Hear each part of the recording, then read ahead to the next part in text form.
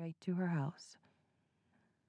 Nor did she stir when the rustling sound got louder, as sweaty palms shifted the box gently along the steps so that it wouldn't tip.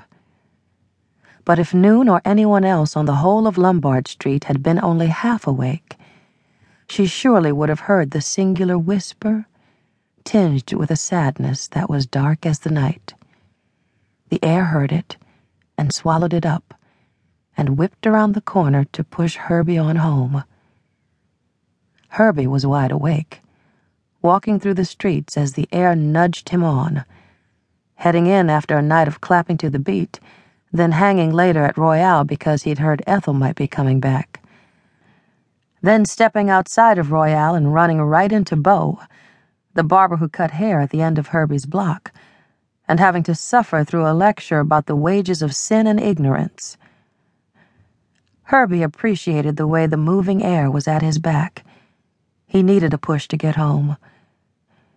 The red and white candy cane lamp in front of Beau's barber shop made Herbie mad again as he thought about Beau's finger wagging in his face and his voice all in his ear saying, "Boy, you got a good wife. Stop trying to live the fast life, chasing women and hanging in those clubs." He got some nerve, Herbie thought. He ought to be glad my sweet pretty mama taught me to respect my elders, or I would have yanked his finger and told him to mind his own business. Herbie kicked at the air as he walked past Beau's. He didn't consider himself a woman chaser anyhow. There was his wife, Noon, and there was Ethel. At least there had been Ethel. He hadn't seen her in several months, but now the thought of her roundness filled his head, the way she moved like fire and made the air crackle when she laughed. The thought warmed him as he pushed up Lombard Street toward home. The air was moving faster now, impatiently, rushing ahead of Herbie and then doubling back to egg him on.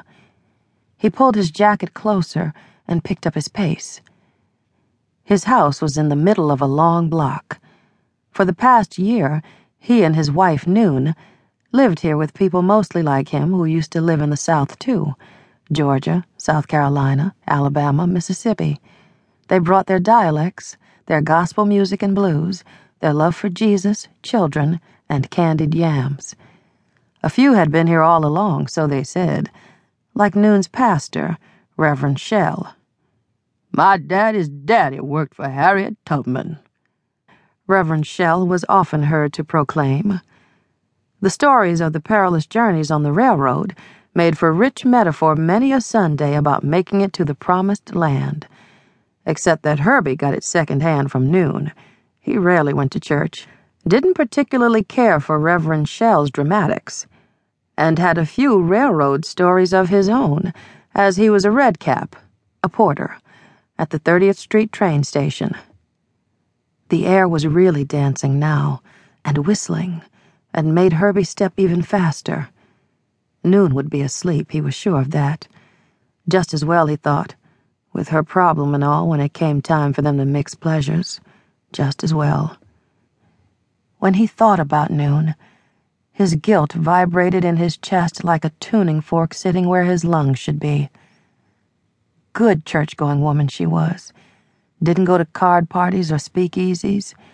Content to take care of him in her church business and roast a turkey for somebody's wedding, or fried chicken for the gathering after somebody's funeral, or sew organza dresses for somebody's girls for Easter. Nice things. He was almost sorry he was warmed by thoughts of Ethel.